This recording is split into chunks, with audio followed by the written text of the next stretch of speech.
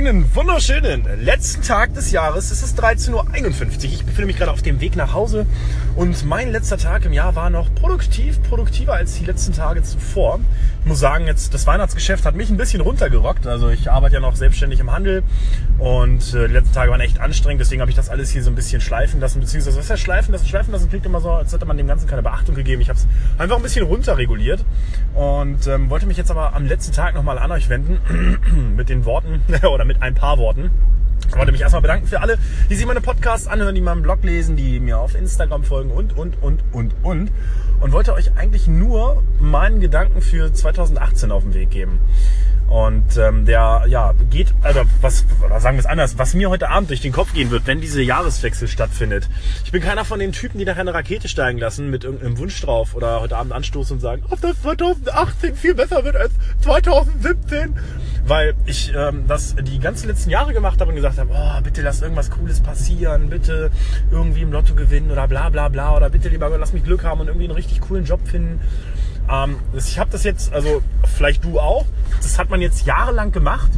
Mit dem Ergebnis, es hat nichts gebracht. Also ich habe jetzt nicht jahrelang auf eine Herdplatte gefasst, aber meine Jahre waren immer sehr turbulent.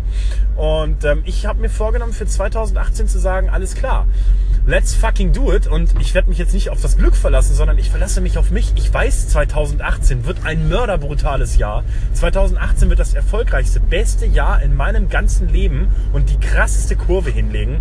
Stärker als der Bitcoin, weil ich es in der Hand habe, weil ich es in die Hand nehme. Ich sorge dafür, dass 2018 für mich das brutalste Jahr wird. Und das ist der Tipp, den ich dir geben will.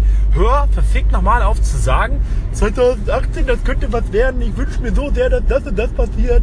Nein, verfickt nochmal. Wenn du in irgendetwas gut sein willst oder wenn du mit irgendetwas gut sein willst, irgendetwas erreichen möchtest dieses Jahr, sei es ein guter Schulabschluss, sei es, keine Ahnung, du möchtest besser im Sport sein, du möchtest schneller Puzzle zusammenbasteln oder du willst verfickt nochmal irgendetwas machen, was dir liegt, worauf du Bock hast, dann mach es. Mach es, mach dich zu dem Besten in dem, was du machen willst.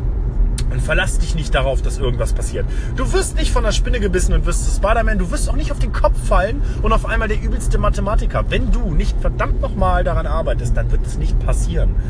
Ja, und das ist das, was ich dir auf den Weg mitgeben möchte. Das sind meine Worte für 2017 zu 2018. Für mich hat das Jahr richtig erfolgreich geendet. Ich habe heute nochmal in schnellster akribischer Arbeit nochmal ein kleines Video hingezaubert. War gerade noch bei einem Auftraggeber in Anführungszeichen, habe da nochmal ein paar coole Worte gewechselt und habe im Endeffekt mein 2018 damit schon mal erfolgreich einläuten lassen. Und für mich ist das Jahr super gelaufen. Klar, ich werde nochmal so einen klitzekleinen Jahresrückblick machen, weil natürlich ist 2017 für mich nicht alles rosig gelaufen. Ja? Ich habe viele Rückschläge einstecken müssen. Es sind Leute gegangen, die mir sehr am Herz lagen. Aber alles in allem, obwohl das alles passiert ist, habe ich nicht aufgegeben und sehe 2017 für mich persönlich als bisher sehr starkes Jahr.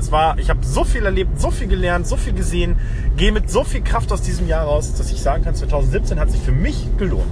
Und da kann 2018 nur die Bitcoin-Kurve machen, ja.